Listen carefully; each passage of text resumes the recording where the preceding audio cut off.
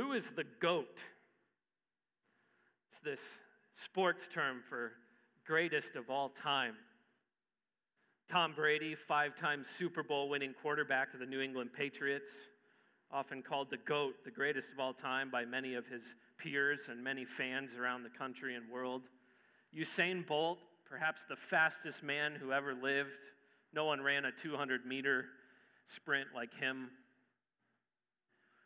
Some athletes are even nicknamed the Great One, like former hockey player Wayne Gretzky, or self-proclaimed it as they're preparing for a heavyweight boxing fight like Muhammad Ali, who called himself the greatest in the world, the greatest fighter the world had ever known.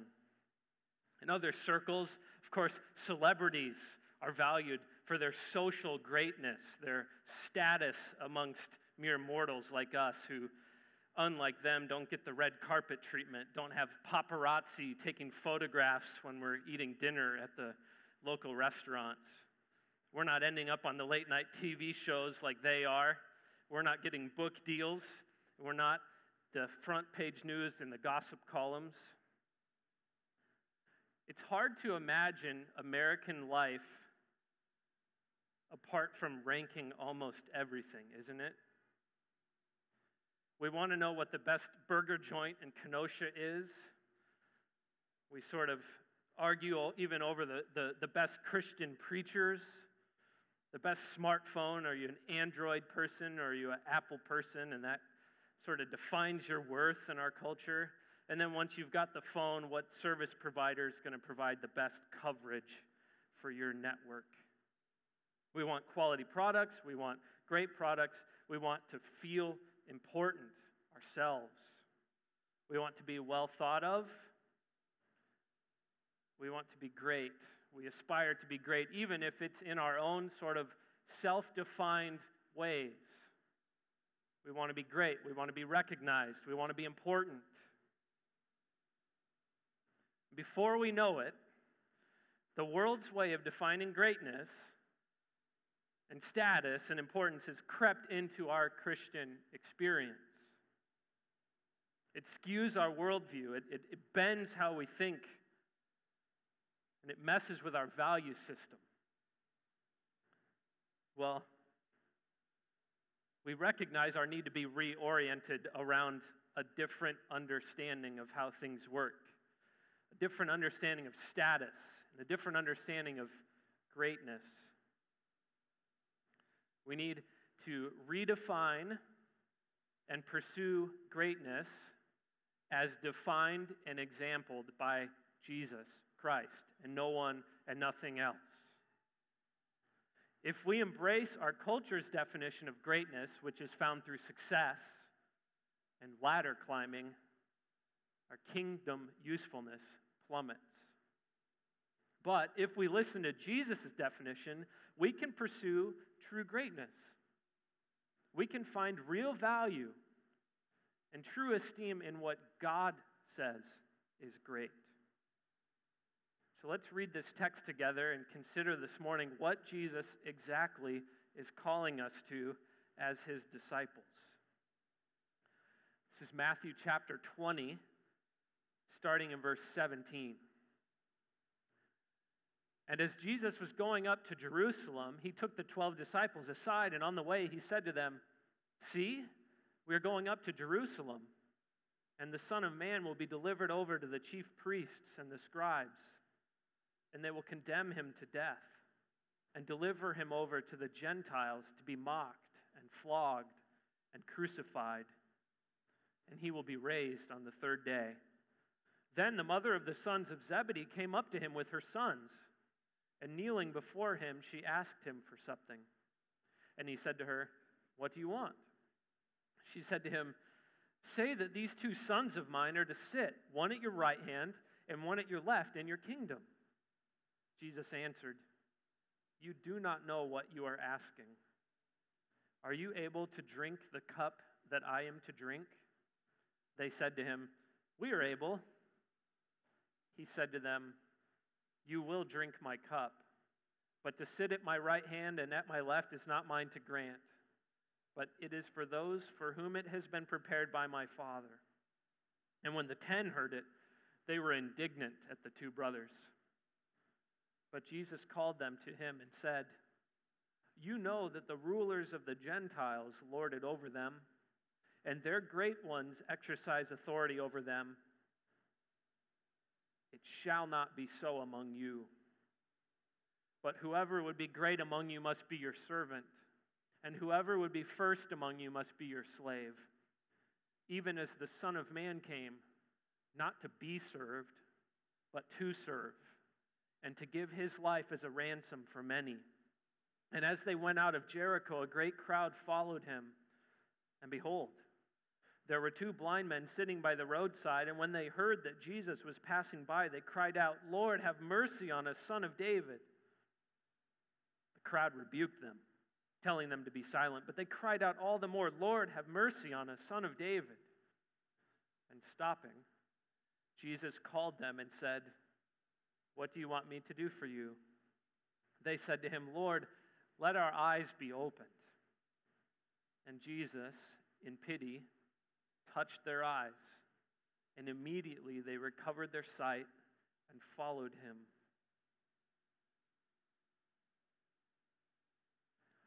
Well, we can think of our text this morning kind of like a sandwich. Any good sandwich has two parts. You've got the bread on the outside and the fixins on the inside. So we're going to look at this passage just like we would examine a sandwich. We're going to first look at the bread. There's a slice in verses 17 to 19, and then the other slice is in 29 to 34. We're going to see specifically what that has to say about Jesus, and then we're going to look at the fixins. We're going to see how, in light of who he is, and in light of his character, and in light of what he's done, what that calls us to as his people and his followers. So first, the bread. Here's the main idea in 17 to 19 and 29 to 34. Our King, Jesus Christ, is a suffering servant. Our King is a suffering servant. From the outset of Matthew's gospel, he wants to set the record straight about this guy. We see in the very first verse, Jesus the Christ, the Son of David, the son of Abraham. A little bit later, he's Emmanuel. He's God with us. As the story has progressed, we've seen Jesus' power on display and miraculous healings, and the exercising of authority over creation, calming seas, healing paralytics, giving sight to the blind, as we see even in our passage today. Matthew is asking and getting us to ask the question, who is this guy that is calling us to follow him? What's his identity? What's his character like? What's his mission on planet Earth? Well, his identity, of course, is the Christ, the anointed one of God, the one who is inaugurating the saving reign of God throughout all of the world. His character, we've seen time and time again that he's full of compassion. He's full of mercy. He reaches out to those in need. For those who cry for help, he answers. In his mission, we can summarize it as destination Calvary. He's headed to the cross. He's on a mission to die in the place of sinners. Well, this passage in Matthew is perhaps the clearest statement yet where Jesus' identity and his compassion and his mission sort of align, and they come together, and Matthew really focuses in these verses. And it's the close proximity of this identity and character and mission that's going to bring clarity to who this guy is. So first we look at, there's two titles that we can see. The first is in verse 18. You see it there, the Son of Man, right? And this is Jesus' self-proclaimed title. This is how he references himself time and time again in Matthew's gospel. We see that this comes from Daniel chapter 7, verses 13 and 14, where one like the Son of Man is brought before the Ancient of Days, before the throne of God. And interestingly, he's given an everlasting dominion. an indestructible kingdom, that all nations should come and serve him. That's the first title, the Son of Man. But then also, if you notice in verses 30 and 31, there's a different title, similar, but it's on the mouths and lips of the blind men. Son of David. Son of David, have mercy on us. Interestingly, every time that this title occurs in Matthew's gospel, it's in context of healing. People are imploring Jesus to heal them, to relieve their suffering or their pain or their physical needs. And so they call out Son of David. Well, this is, of course, a title that is seen as the fulfillment of a prophecy from 2 Samuel chapter 7. Specifically verse 16, where the prophet Nathan comes to David and says, your offspring is going to be on your throne forever. These blind guys in our passage seem to realize a little bit of the extent of what this title means. Here's the one, the prophesied king, the Son of David, who would come and take the throne forever and ever and ever. He's the Son of Man. He's the Son of David. He's an eternal king. His kingdom and his dominion have no end and cannot be destroyed. These titles in our text show us that Jesus is the legit heir of King David and that he is the divine, eternal king who will rule all people forever. But we don't just see titles, right? We see his character displayed especially in verses 29 to 34. He's on the way to Jerusalem. He's already pointed this out. He's from the beginning said, hey, I'm going to Jerusalem. There's all this commotion. There's all this energy. It's the time of the Passover. So all the Jews are converging on this city. Energy is maxed out. And especially this time, because the prophet's coming. The promised Messiah is coming. He's going to take his throne. So everybody's worked up and excited. And here come two pesky nobodies. And they start killing the vibe. That's how the world sees them, right? That's how the crowd sees these two blind guys. We see that from the rebuke. In verse 31, they say, shut up. King doesn't have time for you. He's on the way to his throne. Leave him alone. Get out of here. He has no time for these blind men, doesn't he? Thankfully, the crowd's there to help him out, right? They rebuke him for begging. King has more important duties. Just keep quiet here. Well, thank God that Jesus does not respond to these two blind men the way that the crowds do. You see in verse 32, stopping. He takes time out of this procession that's all about him. It's all about his movement towards Jerusalem, his kingly arrival. He stops. And he calls them and he says, what would you like me to do for you? He listens to their request. And notice in verse 34, he has pity on them. Compassion, mercy. He stops the procession that's all about him to serve two guys that everybody in that crowd is deemed to be no one, of no consequence, of no value to the king, and yet the king stops and serves them. He heals them. He gives them sight. Merciful power on display. It's amazing. Jesus is eager and able to stop what he's doing to care for these two men. Friends, you and I are never, ever, ever going to meet anyone as consistently compassionate as King Jesus. He's amazing. He has time for even the little guy. He's a merciful king. But this king, the Son of Man, the Son of David, who has compassion, he's on a mission, right? And we jump back to that first slice of bread now, verses 17 to 19. And we see what that mission is. destination Calvary. He's got a one-way ticket to suffer and die on the cross. This king, the Son of Man who gives mercy to blind guys, will be delivered to the high priests and scribes, verse 18. They will condemn him to death.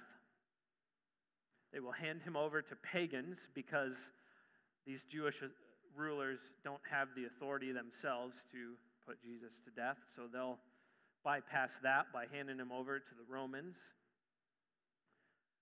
where he will be mocked and flogged and crucified. Well, what happened, you may ask, to the throne of glory and the throngs of angels that he's been talking about upon his return?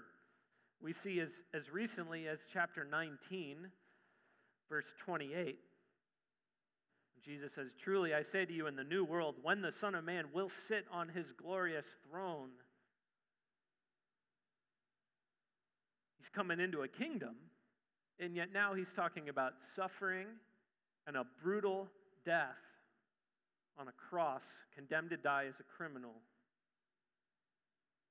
Well, right, there's a reason that this is now the third prediction of Jesus' death in Matthew's gospel.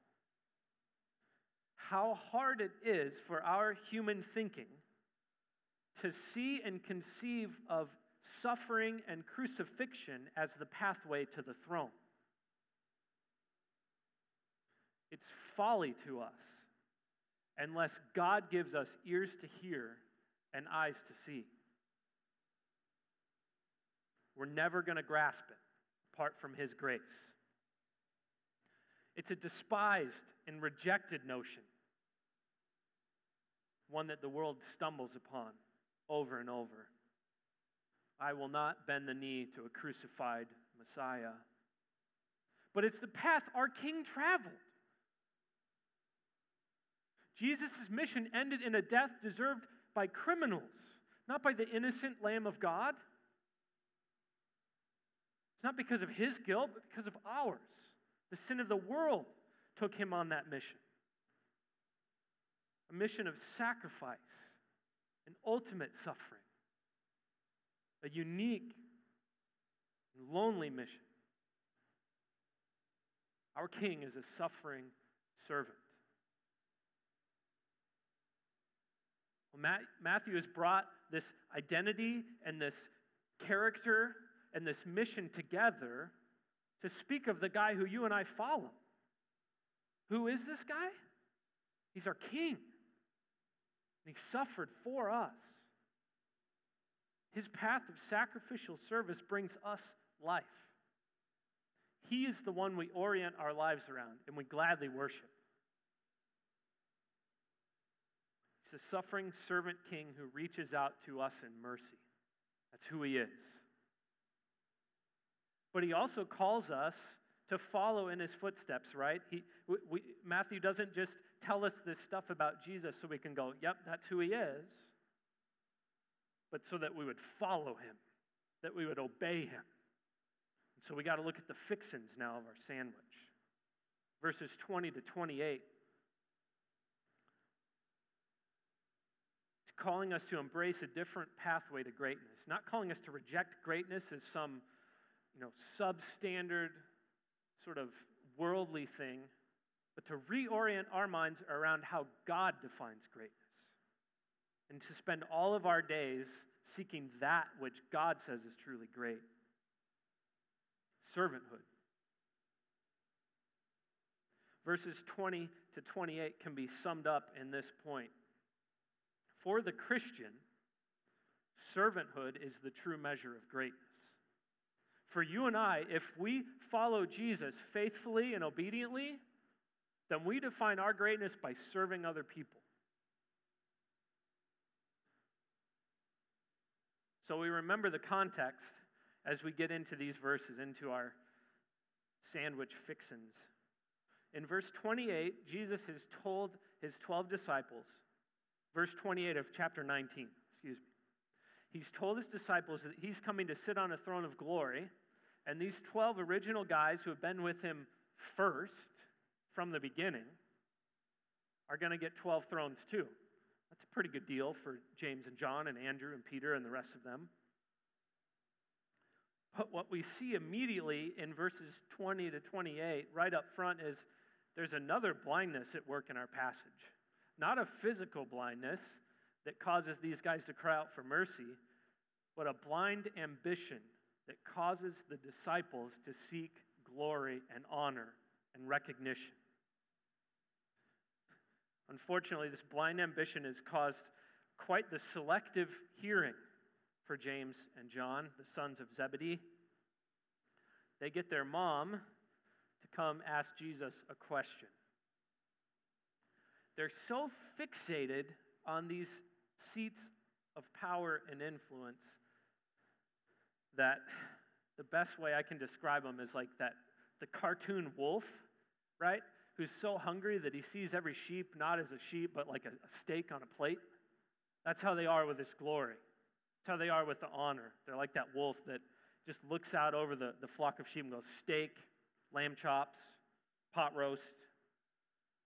They're blinded to what they're even asking. And it's amazing, right? It's amazing that so close to Jesus telling them what his mission was going to be and why he was nearly at Jerusalem. Jericho, a day's walk. He's almost there. He's almost there. And in earshot of that, and in complete abandonment of what Jesus has just said, these two sons and their mom come up. They want their glory, and they want Jesus to secure it for them. Now, it makes sense maybe that James and John would do this, right? They're two of the first disciples chosen. Peter and Andrew first, and second, James and John third and fourth. They must be super important, right? They've been there from the beginning. They've walked with Jesus. They've helped him out on his mission. He sent them out, and they've probably even maybe cast out some demons themselves. These two guys were on the mountain when Jesus was transfigured before them, and Moses and Elijah shows up. They're kind of a big deal. Plus, their mommy thinks they're the best two sons in the world. Well, she starts out somewhat okay, right? She goes low. She takes this humble position, at least body position, but of course, we can see through that humble knee-bending posture because this request comes from a heart full of pride. In fact, it comes from three hearts full of pride. We see that in verse 22 when Jesus answers the request of the mom with a address directed at James and John.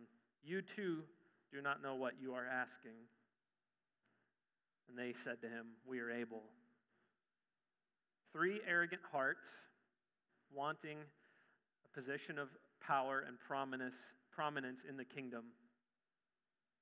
She wants her sons to have the top spots. Humbly, at least, she lets Jesus decide which sits on which side, right? Well, at least, Jesus, you can figure that one out. But here's what this request is. It's an audacious, self-centered, heartless display of pride. Jesus has just told them about the horrific fate that awaits him in Jerusalem. And these two are only concerned about where they sit in glory. But we're not surprised at this point in the gospel, are we? Because time and time again, we've seen the disciples stumbling over this same way of thinking. Peter confesses Jesus as the Messiah, the Christ, the Holy One of God. And then immediately Jesus says, yeah, I'm going to Jerusalem and I'm going to suffer and die. And then Peter goes, no way, Jose, not you. To which Jesus says, get behind me, Satan. You're setting your mind on things of men, not things of God. Chapter 18, verse 1, Billy preached on this. They want to know who's the greatest in the kingdom of heaven. They're sitting there when Jesus is kind of maybe just out of earshot going, man, how do we get great? How do we get Jesus to say, you're great? And so they ask Jesus, well, how do we become great in your eyes? He says, well, Hold on, folks. Unless you turn and humble yourself like a child, you're not even going to get in my kingdom. Whoa. And then we see these same disciples rebuking people for bringing kids to be near Jesus. You don't have time for them little guys. Get them out of here. Just like the crowd rebukes these blind guys in our text. Well, friends, it's easy for us to look on the disciples' folly as if through Pharisaical eyes. We sit back, kind of arms folded, jeering and scoffing at their pride and their arrogance. But we in our human nature are exactly the same. We all want the celebrity. We all want the glory. We all want the mountaintop experience of everybody just celebrating us and patting us on the back and telling us how wonderful we are. And we all tend to be blind to the road that must be traveled to true greatness.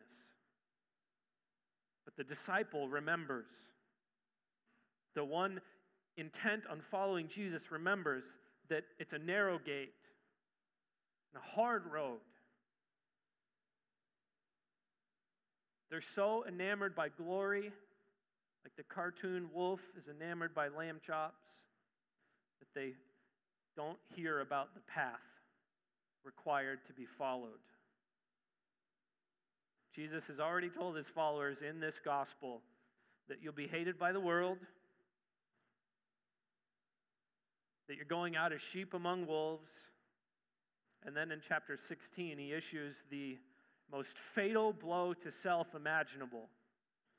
If you would come after me, you must deny yourself. You must put self in the grave and pick up a cross of suffering and follow me.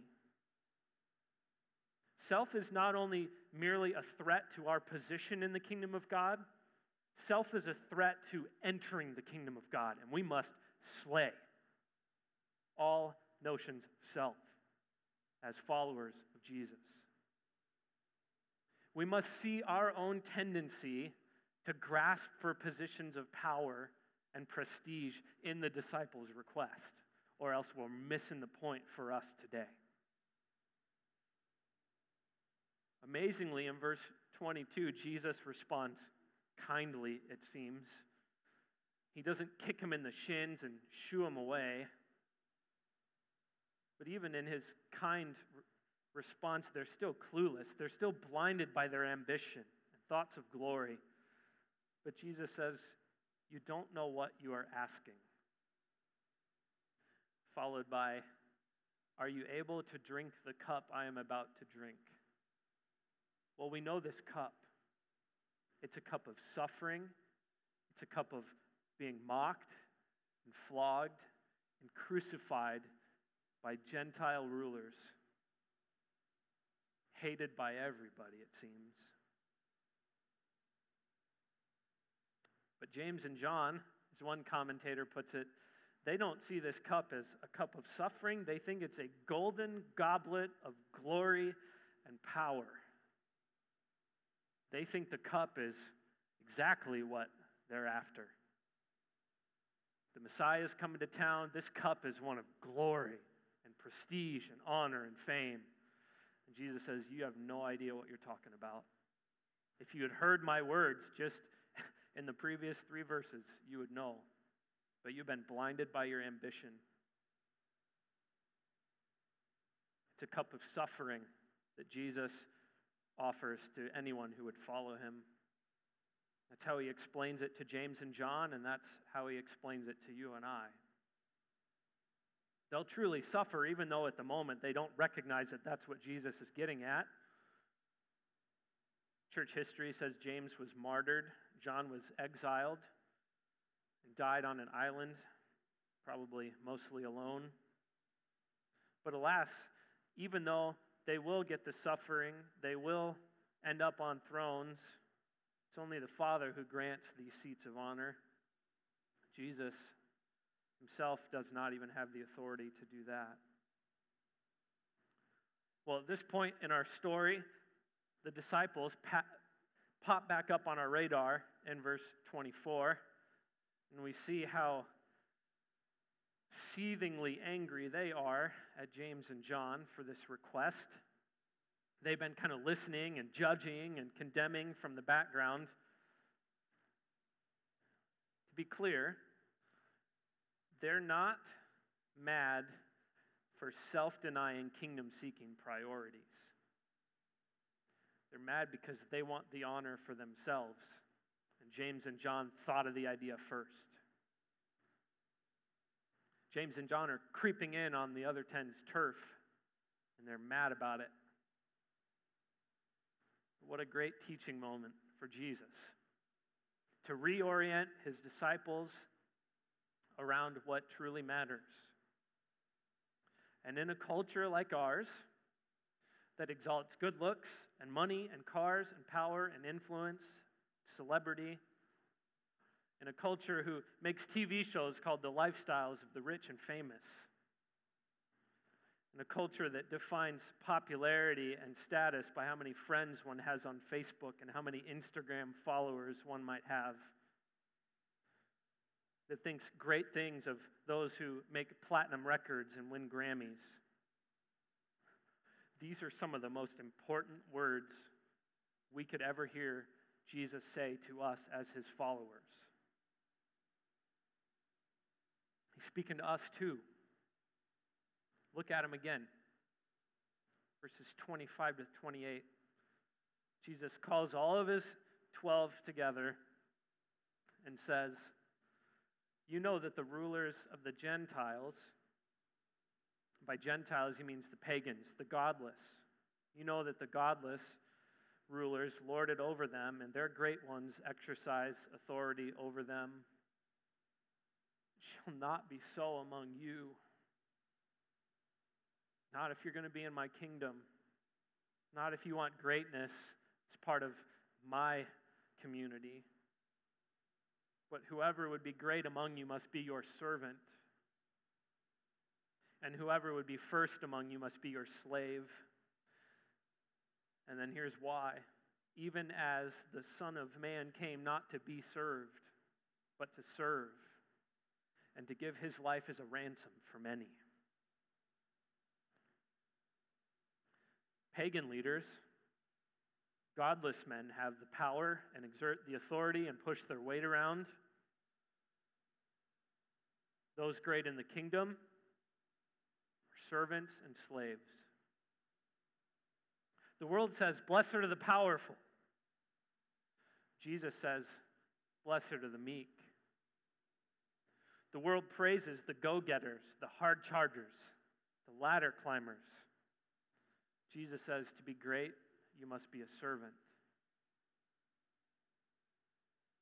It doesn't mean that we reject the notions of career advancement or anything of that nature, but it does reframe how we see it and how we pursue it. Humble heart does not seek promotions, church offices, things of that nature, in order to feel more important, in order to exert more authority. That's pagan thinking. It's to be cut out of the heart and mind and life of the disciple, the one who follows the suffering king. A humble heart does not despise any opportunity to serve. There's no tasks beneath the servant, the one who is great in the kingdom's eyes. As kingdom citizens, those of greatest status, those that God looks upon with particular gladness, are those who have glad hearts, eager to contribute to the mission.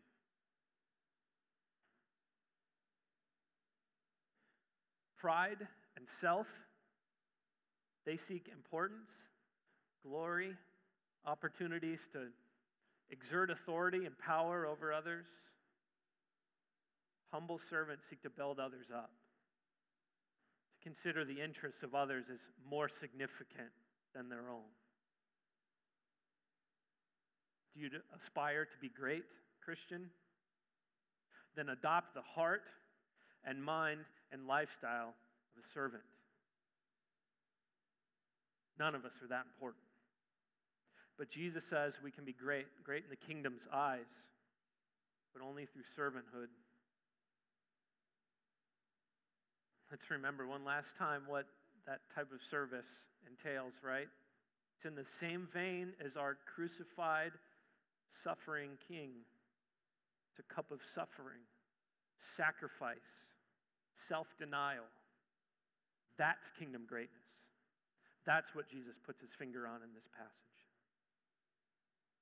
Notice, again, who it is that's calling us to it. It's the one who gave his life as a ransom for many. Verse 28. He didn't come to be served. He's not looking to have palm fronds waved over him in the hot summer days and grapes fed to him. He comes as a servant, one who suffers and dies for us. He calls the shots about how we now live our lives.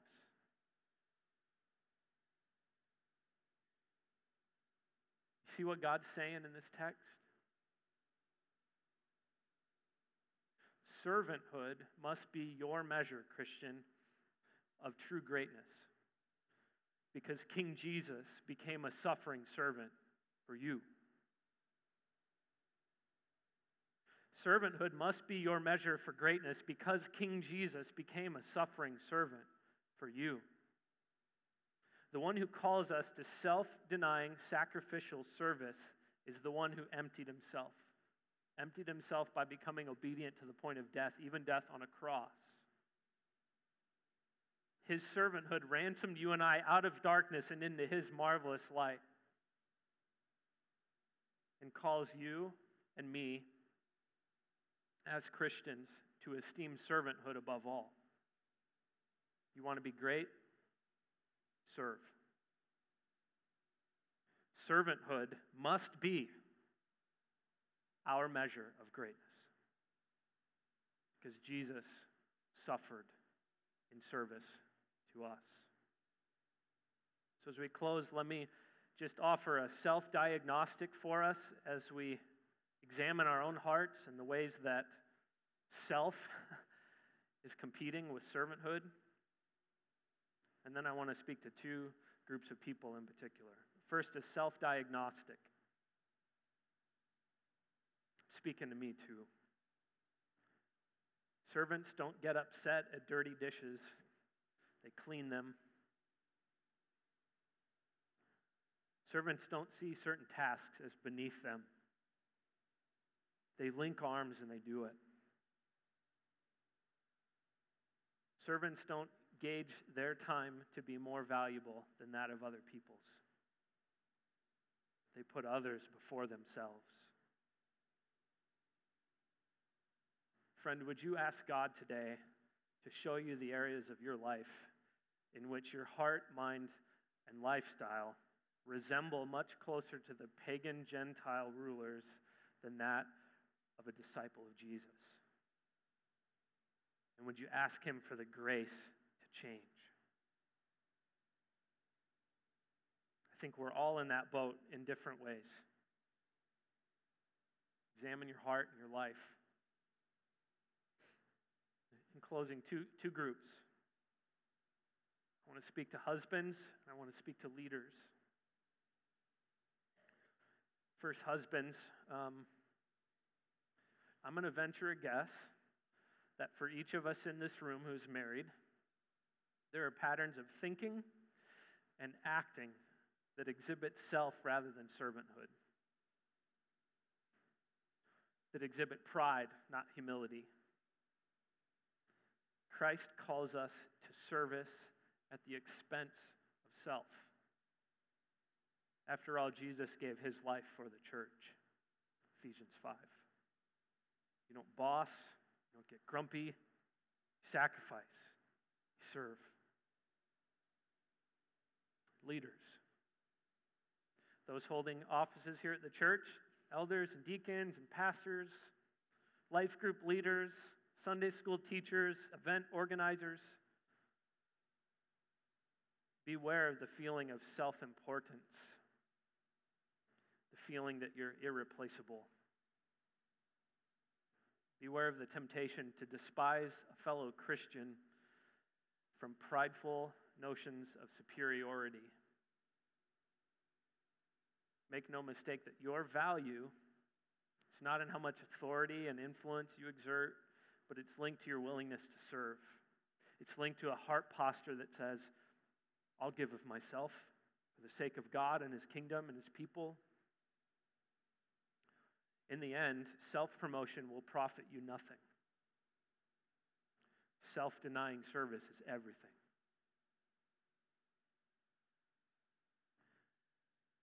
Our text today calls us to something challenging and above each and every one of us. And yet the good news is God gives grace.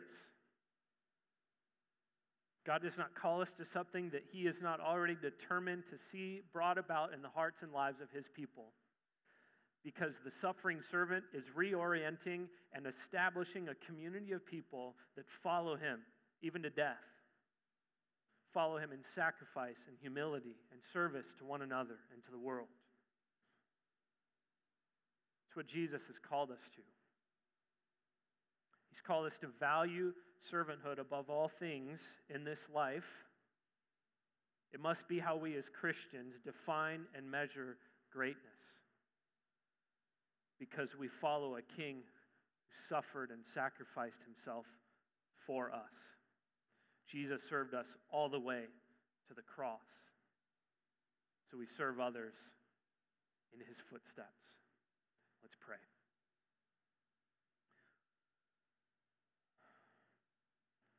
Father God, we thank and praise you that the community of people you are creating is not one that looks like the world, but one of service and humility. God, I pray for all of us that you would help our hearts and our minds and our lives resemble that of our servant king, the one who suffered and died for us. Of this, would you give grace? We ask it in Jesus' name. Amen.